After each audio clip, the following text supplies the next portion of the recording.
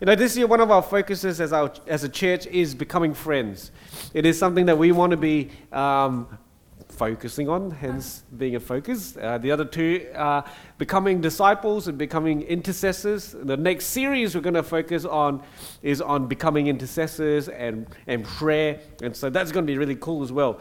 But we want to focus on becoming friends this series. And our church over the last few years has worked really hard at building a family culture, right? Most people would agree. Yes? Yep. Yeah, okay. Maybe that's waned a little bit. We might have to come back to it again. But family is that sense of warmth, that sense of security, that sense of being welcomed in. And it's a really important thing. God says that He is our Father and that we are His family. We are part of God's family. We are brothers and sisters in Christ. That is a message that the Bible tells us. But I think that there's also something that we can learn about becoming friends or being friends. And that's what we want to be talking about this series. Let me just preface this by saying that I'm not making a value distinction between family and friends, okay? I'm not saying family is better than friends. I'm not saying friends is better than family. Both are important. Both are so important. And we need both in our lives. And that's why we all have friends and family. However, and I love that when we talk about friends and family, we talk about them as our loved ones, right? Yep, and we're going to talk about love a lot today. But at the same time, how we make family and how we make friends is a different concept. And that's what I want to draw upon over this message in particular. And I want you to think about when it comes to family and friends. You see, family is something that you don't really choose. Agree? Anyone here chose their family?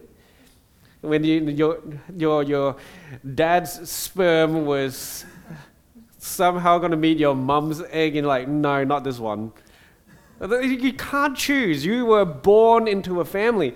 And very much so, as a church family, even though you might have chosen the church that you're in, I think at the same time is that sense of that this is family because these are Christians. These are your God's family. And you know what? There are some people in God's family that I absolutely love, and there are some people in God's family I absolutely try to avoid. Right? But are they family? Yes. So we don't choose whether they're family or not. There's a whole bunch of kooky, weird uncles and aunts in this family that I don't want anything to do with. If you're listening to this podcast, we love you. We just don't want to be around you. You keep talking about how the end times are here. And we don't really want to talk about that right now. All right? So come to church and be part of the family, but stay away from me. But the family, right? We know that we are family here. We come into this church, and I think you all felt that welcome, that sense of, I belong here. But friendship is something that is different. Friendship is something that you have to commit to and make. See, there's one thing I've learned about family is that you don't actually have to commit to each other. You already are. If I don't commit to seeing my mum and dad, do they stop being my mum and dad? If I don't commit to seeing my sister, does she stay my sister? Yes. It might not be a very good relationship, but there's still that family relationship. However, friendship is something that you need to commit to.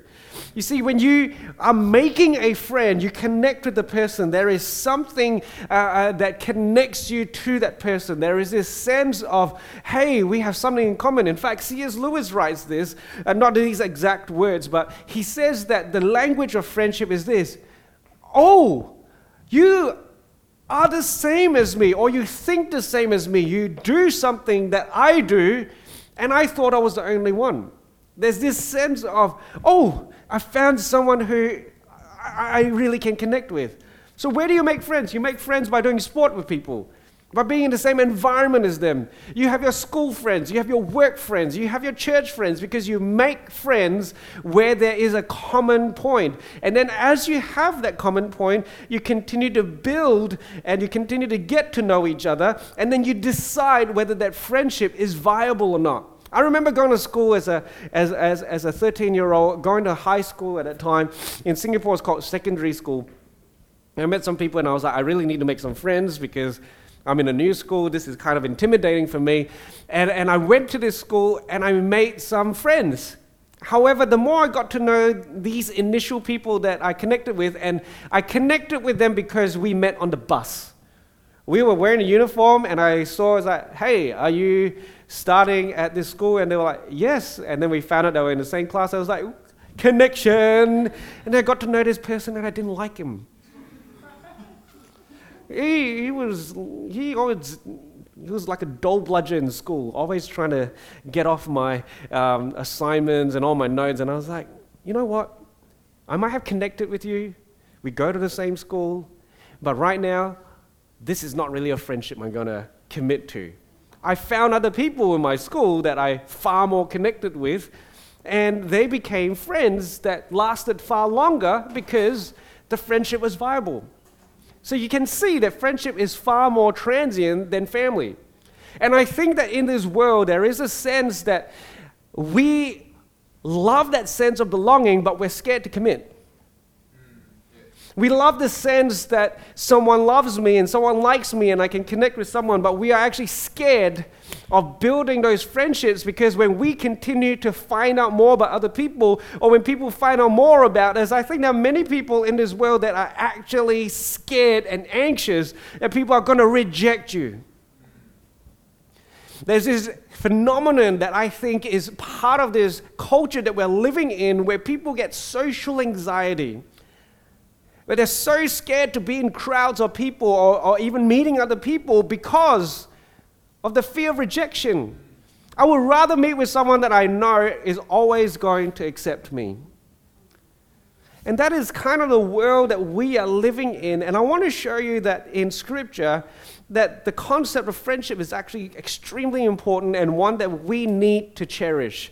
In our church, it is something that we need to cherish and commit to and build upon. I do have a confession to make, though. I'm probably one of the worst people to teach on friendship. Because I am I don't need people. I grew up thinking that people were complicated and, annoying, difficult, unpredictable. It's like books, computer games, the TV is predictable. Every Sunday you get this TV guide and it tells you exactly when the shows you want to watch is going to be on. Whereas when I meet a friend, I'm like, are you happy? Are you sad? Are you anxious? Are you scared? Are you angry? What do you need from me? I don't know. You're annoying. And so I grew up many years not really thinking that friendship is worth investing in because people sometimes really suck. And so that's how I thought. But over my journey, I have really learned a lot more about friendship. And I realized that God's actually created me for connection. There is actually a theologian that wrote a systematic theology book that is used as a textbook in Bible colleges and universities to learn more about God. And he titles this systematic theology book, not The Study of God, not the study of Christianity. He calls it Created for Community. Because everything that we learn about God actually points us to community. Everything we learn about God requires that we have a response in community. There is this vertical relationship we have with God that necessitates a horizontal relationship with people.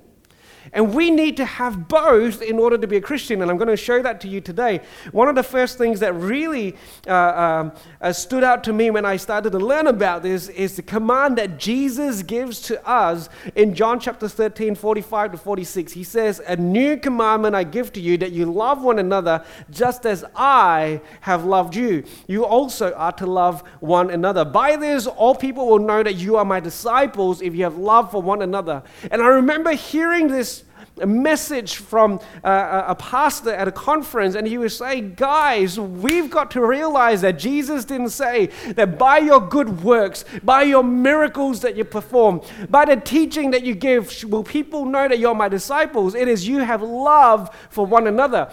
Love is the distinctive of a Christian person. And what we need to realize here is that Jesus was talking to his disciples specifically. A little while ago, Jesus summarized the whole law and the prophets in 2 commandments. Anyone remember them? The first one is? Love the Lord your God with all your heart, soul, mind, and strength. And the second is? Love your neighbor as you love yourself. And so the whole law, the Old Testament, is summarized in those 2 things. The distinctive is love. Love God and love people. And you're supposed to love your neighbor as you love yourself. And Jesus defines neighbor as anyone, really. Remember the Good Samaritan? Even the person that is your enemy, you are meant to love. Pastor Beck spoke about the Samaritan last week. Gosh, it feels a long time ago. The Samaritan being an enemy of the Jewish people, someone that they didn't like, but yet Jesus brings the Samaritan in as the hero of the story in the Good Samaritan. Why? Because we are meant to love all people. And I think Christians talk about that a lot. We talk about loving our community. We talk about loving the lost. We talk about loving and serving all those that are not within the church. But do we talk about loving people within the church? Because Jesus says with his disciples as he was going to die, this was his final teaching, part of his final teaching to his disciples. And he says, a new commandment I give to you, love one another, not as you love yourself, but as I love you. You are meant to love the disciples of God with the same love that Jesus loved us with. How many of you think that that's easy? How many of you are actually trying to do that? You see, I think that there's this thought that has entered my life and perhaps many other people, that loving one another in the community of God is simply not hating them. I don't hate you. I must love you. I don't hate you. It's like, do you love your neighbor? I don't hate them. Do you love your brothers and sisters in Christ? Yeah. I don't think I have any beef with them. It's like, yeah, you don't eat with them. That's why you don't have any issues. No beef. Like, come on, the beef is the best part of the meal. Jesus says that you are to love one another. Who is he talking to? The 12 disciples. And these 12 guys were probably the most shocking band of brothers you could ever get. They spent 3 years in men's camp together, following Jesus everywhere. How did Jesus get these 12 guys, and consider what they're going to do together in order to build his relationship? He chose 4 fishermen. These are like the tradies. These guys had skin as tough as leather because they are out in the sun all day. They had calluses on calluses because they would be pulling ropes all day to have those nets brought in. They knew what it was like to do hard work. And then on the other end of the spectrum, Jesus calls a tax collector. His name is Matthew. A tax collector was a lackey of the Roman Empire, the enemies of Israel. This guy had sold his people out in order to make a living. And not just make a living, but to make a lifestyle. This guy was probably rich and had never seen a day of work in the sun. And there's one thing I know about academics who don't really work in the sun myself. I've done many building projects on behalf of my previous church, and talking to tradies when you're not in a trade is difficult. They have a different accent. Yeah, mate. Time for a smoke, I reckon. I was like, what? And not only that, like, I wasn't an enemy of these tradies. Imagine these tradies thinking that this guy had sold me out. Yeah, go spend 3 years in camp together. I don't want to. I'll be scared to be in the same room with those guys for 3 years. And then on the other hand, there was another guy. He was called Simon the Zealot. And zealot didn't mean that he was passionate for Christ. It was a designation that meant that he was trained as an assassin to take down the Roman Empire. So you had the guy who was a lackey of the Romans with the guy who kills people who side with the Romans. Jesus chucked them in a room together. Let's see how they get along. Love one another, Jesus says. Loving one another is not killing you right now. I know what you did to my people. Jesus washed all their feet, including the guy he knew was going to betray him. You read about the disciples, they fought over who was the greatest. I've worked the hardest, Jesus. I've made more money for you, Jesus. I've killed more people for you, Jesus.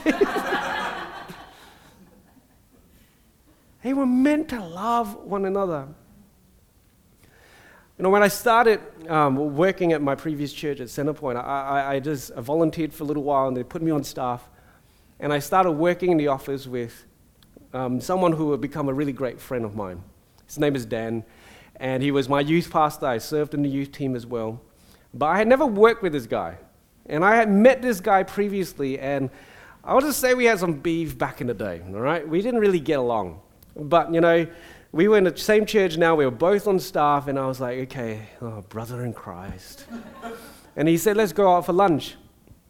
There was one of the early days, and it's like, all right, let's go out for lunch. The good thing about it is that he loves Asian food. He married a Chinese girl. And so we were like, yep, let's have some Chinese food. That's good. We're on a good starting point. There's a connection point here. We got to this little Chinese joint, and he picks up the paper, sat across from me, opened the papers, and did not see me for the rest of the meal. I sat there thinking, this is so stupid. Not once in that moment did I think this would become one of my greatest friends. Not once in that moment did I think this guy will make an amazing friend. This guy is someone who would stick out difficult situations with me. There's one guy I can really trust. I'm like, he was reading the papers? And I said, this was the day before smartphones, okay? It was a long time ago. I didn't have Facebook to scroll. I didn't have any apps on my phone. I didn't even have Snake on my phone. So I sat there, ate my meal. You know, Pastor Joel, our senior pastor, had to tell him off one day and say, Dan, when you go out for a meal with anyone, you do not read the papers. You talk to them. That's the kind of fellow he was. And I didn't hate him, but neither in that moment did I feel like I was friends with him. I didn't really want to love him in that moment because he made me feel small and awkward. We weren't connecting. So what did we do? How did this guy become one of my best friends? We continued, because we were on staff, working together. We continued to do life together. And he taught me so much about life as we did life together that brought about a greater friendship. You see, I think that sometimes we think that friends will automatically make me feel good about myself, but when I look back at my best friends, most of them, we started off on a rough note. My other best friend, I thought I was too good for him. He was like, Nate, teach me guitar. I was like, nah, you're too young. It's same age. He was like, I'm too cool for you. I wonder if we use our instincts to make friends, how many friends we're actually missing. Jesus says that we are to love one another as he loved us. When Jesus came to these disciples, did he look at all their faults or did he look at their future? When Jesus came to his disciples and he served them, did he say, how much are you going to give back to me? Or did he say, I'm just going to give and I'm going to sow? Yes, Jesus didn't just get anyone into his group of 12. And that's what we're going to talk about next week. We're going to talk about making friends, choosing friends, building this friendship. But there's something that Jesus says about the community of God that I think that we need to catch. Because he says, a new commandment I give to you. Not a suggestion, guys. I'm not suggesting to you that you make friends in the church. And I'm using the word friends and love one another interchangeably because I think that when we say family, it leads to that non-committalness. Yeah, I belong to Lift Church. When was the last time you were there? Oh. How often do you go to church to be with your church family? Oh. As and when I want. That's the part of family that I think we can go wrong with. As long as I am family in name, we got family in relationship. There's no commitment there. But when I don't meet my friends for a long time, do we really have a friendship?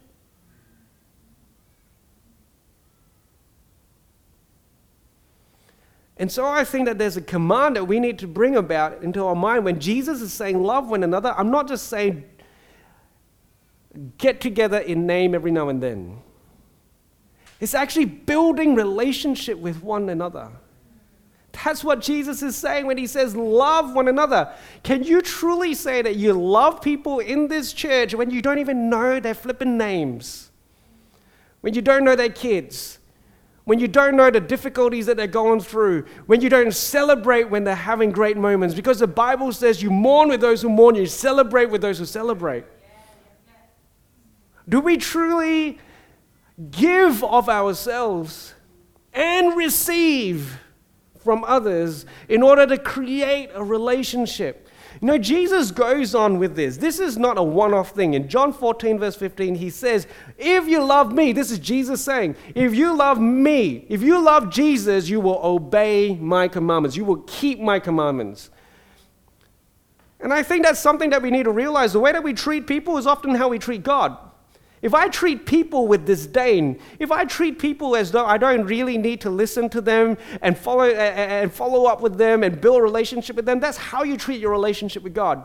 When you say, I love the church family and I love God, but I'm never around and I'm always doing the things that I want to do. I'm not trying to condemn anyone. If you think that I'm talking to you, I'm not. I'm just trying to teach from something that I have learned for myself. You know, John, the disciple who wrote those words seem to really ring with him and resonate with him, so much so that years later, he wrote a couple of letters. One of them, very creatively, is called 1 John. This is the first letter that we have from John. And this is what he says in 1 John 4, verses 7 to 12. Beloved, let us love one another, for love is from God, and whoever loves has been born of God and knows God. I love that John starts this by saying, beloved.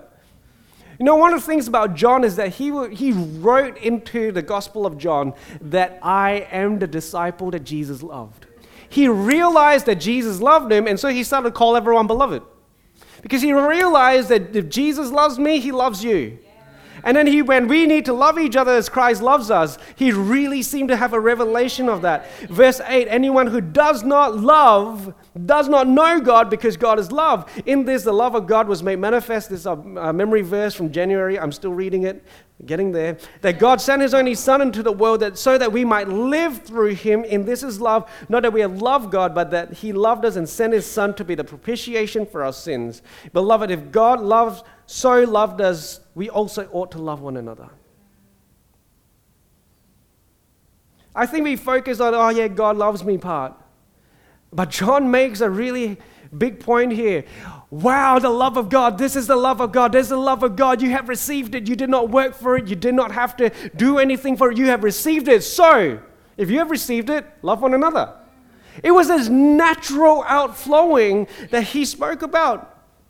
No one has ever seen God, but if we love one another, God abides in us and his love is perfected in us. This is really interesting because he says that we can't see God, but when we love one another, God is manifested among us.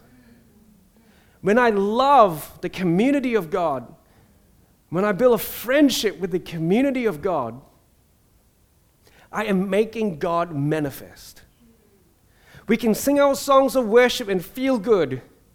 And that is a part of loving God. I think that's really important. Don't hear me wrongly in this. Don't get this skewed. But there is something about us loving one another that makes God manifest among us. Now he goes on. John is big on this. 1 John 5 verses 1 to 5. Everyone who believes that Jesus is the Christ has been born of God. So we're all God's family. And everyone who loves the Father loves whoever has been born of him. By this we know that we love the children of God when we love God and obey his commandments. This is where John gets a bit weird, because his logic is a bit weird. God loves us so much. Yes, so we should love God back. Yes, so we obey his commandments. Yes, that means we love other people. Yes, how do we know we love other people? When we love God and we obey his commands. Huh? You see, in John's mind, loving God, obeying God, and loving other people are the same thing.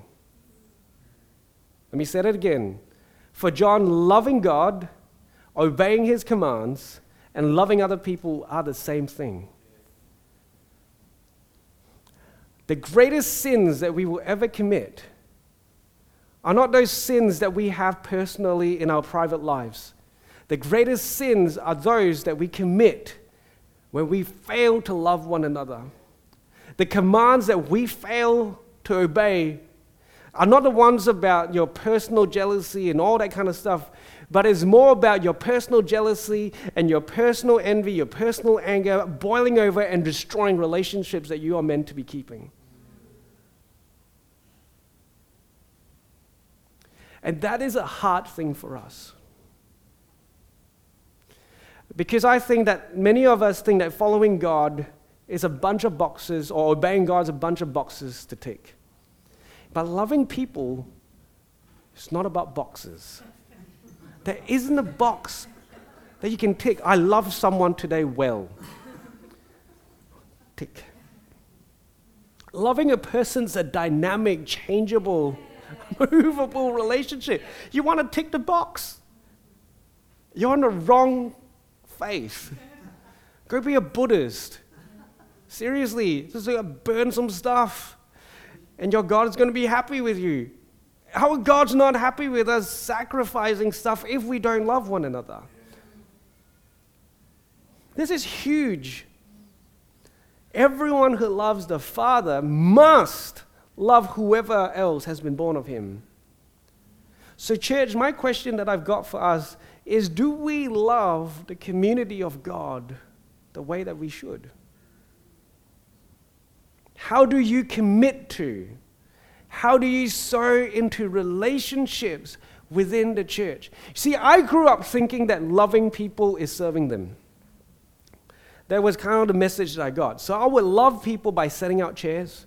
I would love people by, doing all sorts of stuff in the church. I would serve. But one thing I would never do is I would never be open with people. I wouldn't open myself up to them because I was too scared to do so. I didn't want to give my heart to other people. And yeah, there's certain things that we need to be wise about, but I was on that end that I thought that, serving people is good enough. That's my way of showing love. I have learned that is not the heart of God. And how do I know that?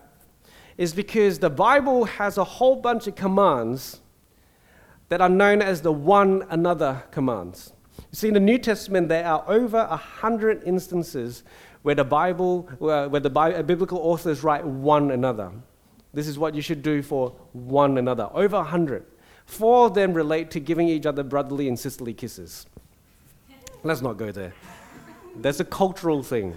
That is not necessarily, you should give each other hugs. Maybe when COVID is fully past. But yeah, greet each other with a holy kiss. Yeah, I'm still trying to figure that one out.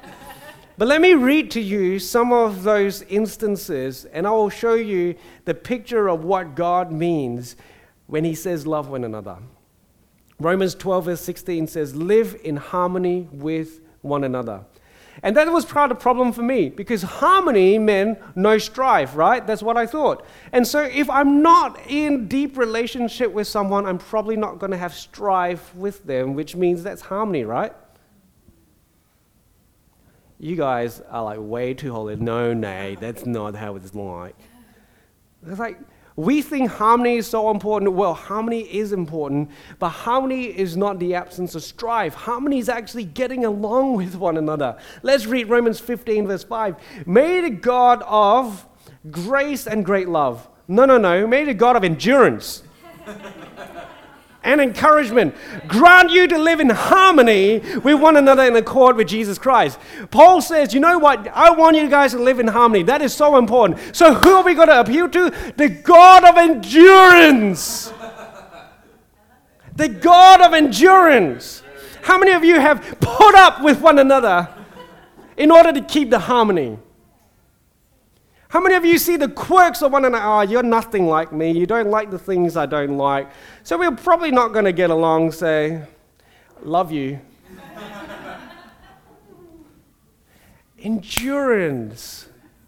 Endurance. May the God of endurance grant that you can live in harmony with one another. Oh, gosh, that is weird stuff right there. That blows my individualistic mind. Well, I have to do that? Yes, because you love God? Yes. Love one another. Endure one another so that you may have harmony. Romans 15, verse 7. Therefore, welcome one another as Christ has welcomed you for the glory of God. 1 Corinthians 11, verse 33.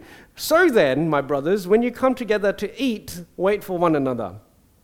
I find this one really funny. That the Bible tells us how to have meals with one another. And when we come together, we wait. Now, this is specifically talking about communion, but back then communion wasn't crackers and a little bit of juice in a cup. It was a meal. And the early church practiced having meals together often. Often. They would practice full-on communion. They would gather together and have a meal, and when they do, they make sure everyone has food before they start to eat. That's the kind of community that God is wanting. When was the last time you had a meal with someone in this church? Not a family feast that we put on, but you went, you know what, let's go have a meal. Let's have communion. Let's actually build relationship. And when we go out for a meal, wait till everyone gets the meal. Here's a little rule. We had a 70% rule. If you have a huge crowd of people, if 70% of the people get their food, you can eat. All right? Let's bring that into our lives. Let's get practical about this.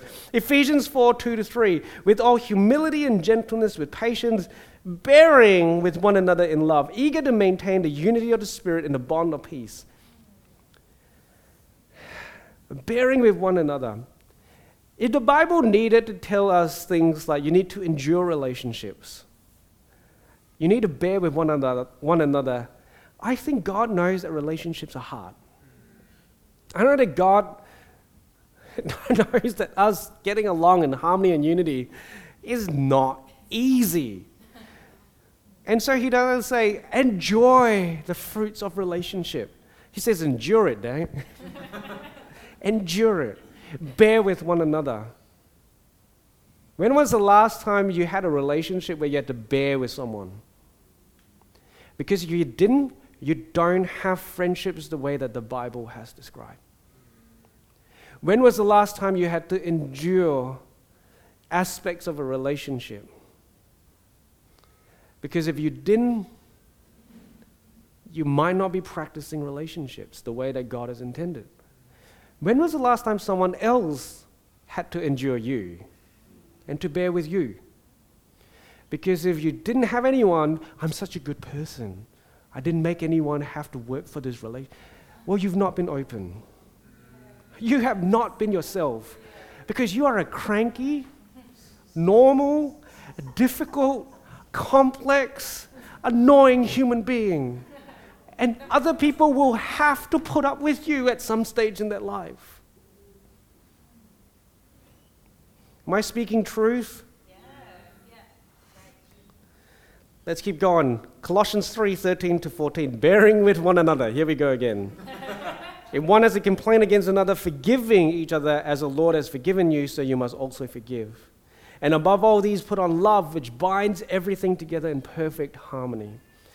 Ephesians 4 verse 25, therefore, having put away falsehood, let each one of you speak the truth with his neighbor, for we are members of each other. When was the last time someone was able to speak truth to you without you running away? And when was the last time you took the pains to tell the truth to someone else, even though you could put the relationship at risk? Because godly relationships require that we tell the truth to one another. There might be ways to do it. We might bring it up next week. But that is a foundational point, that we need to put away falsehood. And falsehood includes not speaking the truth. I didn't speak a lie. I just didn't speak the truth either. No. The opposite of falsehood is speaking the truth. And that's what we need in our relationships. I didn't put this one on the screen, but I found this. This came to mind. I really love it. It says, but encourage one another daily, as long as it is called today. Now, the author of Hebrews is being really sassy here. He really wants you to get it. But encourage one another daily, as long as it's called today. What day is it? Is it today yet? Yes. Who have you encouraged? Now, seriously, think about this. Who have you encouraged today? According to this scripture, we need to remember every single day to be in contact with one another. Every single day. I saw something this morning. I thought it was quite hilarious. But if you watch all the episodes of The Office, you chalk up about 50 hours, I think, or 99 hours, something like that. So if you've watched a whole TV series that has like 5 seasons, you spend 100 hours on TV. And you couldn't pick up your phone. By the way, there's technology. This was written when there weren't phones. Maybe they had carrier pigeons. But I don't know how many of them would have owned one and say, you need to send to 5 different people, I love you. And then the pigeon goes, I love you. Like, what the heck? No, these guys would have met up face to face with one another. The early church in Acts said that they met daily to have communion, to have teaching, to have fellowship. How many people in this church do you meet with or get in touch with at least once or twice outside of the Sunday? And it's not to do with teams. It's not, we are in touch all the time. Remember your rosters on the Sunday? That wasn't encouraging. Your friends you will keep in mind. That's something that this world has forgotten. Your friends you will hold in your heart. And there'll be this desire that is birthed from commitment to see them at their best, which requires me to remember daily to encourage them. I'm not perfect at this. I'm terrible at this. That's what the Bible says. Final one for this morning. Remember, I said there's 100 of them. Hebrews 10:24 to 25, and let us consider how to stir one another up to love and good works, not neglecting to meet together as is the habit of some, but encouraging one another, and all the more as you see the day drawing near. We are meant to be stirring one another up to love and good works. And the author says, as a comparison, not neglecting to meet with one another. I've heard many people say that they don't turn up to church because they don't think anyone's going to miss them. I've heard so many people say, it doesn't matter, I'm not on roster, I don't need to be there. The Bible says that your presence with one another is a part of stirring and encouraging one another up. We read so much of these scriptures and we think about, oh, what do I need? What about what other people flipping need? What happens if this church recognizes that the one another verses in the Bible is not optional? That I'm meant to encourage, stir one another up by meeting with them,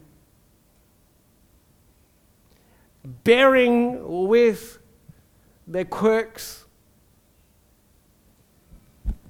Don't you test me on this, people. When I have a meal with you, you put the newspaper up, I'm going to tell you you're a terrible friend still. But do we do that? Are we trying to build friendships that we actually love? Or are we going, oh, they don't get me? Why do we build walls instead of bridges? Why do we not put in the effort to meet? And that includes the Sunday gatherings. That's why we call these gatherings, because this is a time for us to get together. This shouldn't be optional. This shouldn't be put aside for your personal pursuits. This shouldn't be neglected. But beyond this, what friendships and relationships are you forming? If you step into a church and you step out of the church and there's no one that you are thinking, I need to encourage them this week, you have not connected. You have not connected. You have breezed in and breezed out as though we are a Macca's drive-through. This is not a Macca's church. This is a community of disciples, and Jesus commands us to love one another. When we come in, we should see, oh, someone is suffering, someone is in need of encouragement, or someone is doing well. Well, let's continue to build that person up. Know people's pain and hold it with them. Celebrate their wins instead of getting jealous. How are we loving one another? Why this whole idea of friendship has become important to me is because I think the word friend demands that I actually know the person.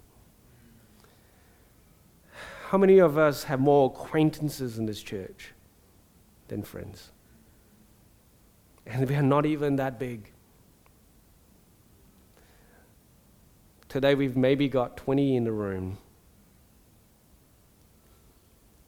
And we don't know each other that well? Really?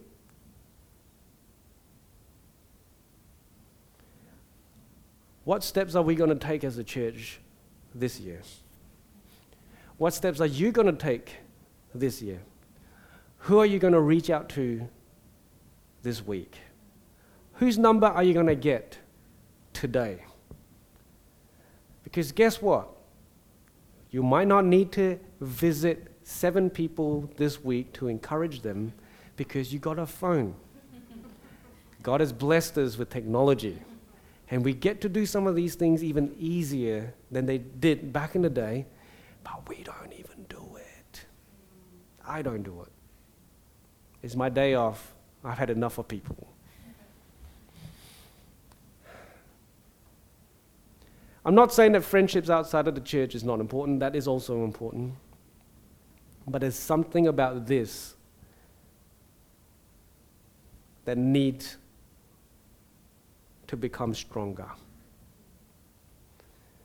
I believe that there's going to be a day when it's not going to be as easy to know everyone in this community. And I hope that by that point we have all been built up by the relationships we have with each other, that we can be big enough to love those that come in. That we have grown enough so that when people come in, we are strong enough to bear their burdens and to endure them and to put up with them, which is a part of relationship. In Jesus' name. But we need to do some work.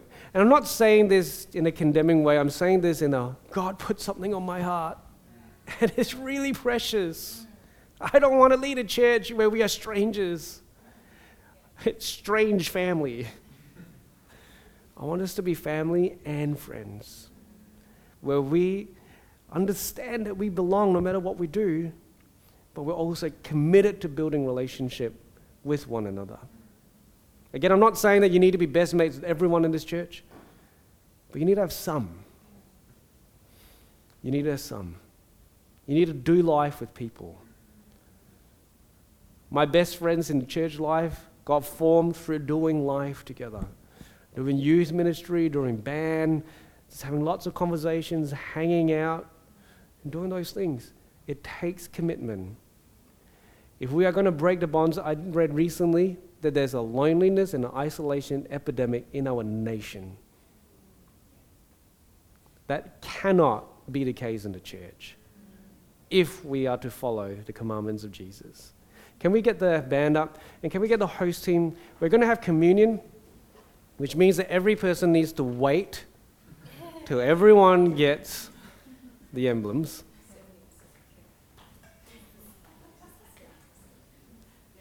%70. So if you're in the last couple of rows today, sorry, we're going to go without you guys. We hope you've enjoyed this week's message. Follow us on Instagram at The Live Church or on Facebook at Live Church Perth. That will give you all the up-to-date information about what's happening in the life of our church. Thanks again for listening. God bless.